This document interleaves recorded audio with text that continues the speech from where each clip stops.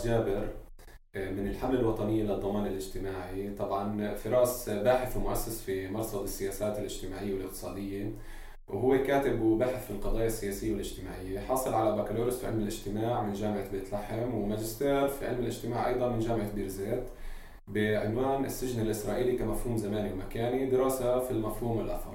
له عدة منشورات وكتب متعلقة بالقضايا السياسية والاجتماعية، منها خصخصة فلسطين ضمن كتاب وهم التنمية، وله أبحاث منشورة عن التنمية والاقتصاد إلى آخره. فراس يعطيك العافية. يعطيك العافية ضياء. اليوم راح نحكي بمقابلتنا عن الحملة الوطنية للضمان الاجتماعي والاحتجاجات والمطالبات بتعديل أو بقانون ضمان اجتماعي أكثر عدالة وما ترتب عليه. راح نحكي شوي عن الحملة الوطنية للضمان الاجتماعي، أهدافها ومطالبها.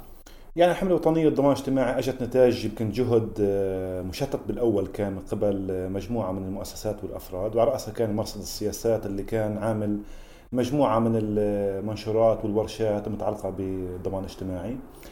وهذا الجهد المشتت كان نتاج انه ما في كان اي نوع من الوصول للمعلومات او مسودات القوانين، لانه كانت مكتوب عليها في محل معين يمنع نشرها تحت آلة المسؤولية.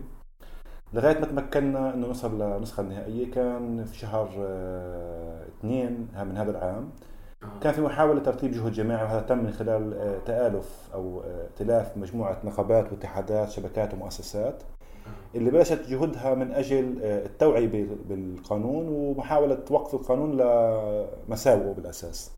فالحملة الوطنية للضمان الاجتماعي تشكلت فقط خلال الشهر الماضي، شهر أذار مع نهايته، ضمن هذا الجهد اللي جاء بمحاولة لأنه وقف العمل بالقانون أولا بعد نشره، بعد تم نشره بالأساس، وإعادته لحوار مجتمعي واسع وممثل، لاعتبار أنه مجموعة المطالب اللي بتضمنها الحملة غير معكوسة بالقانون بالأساس.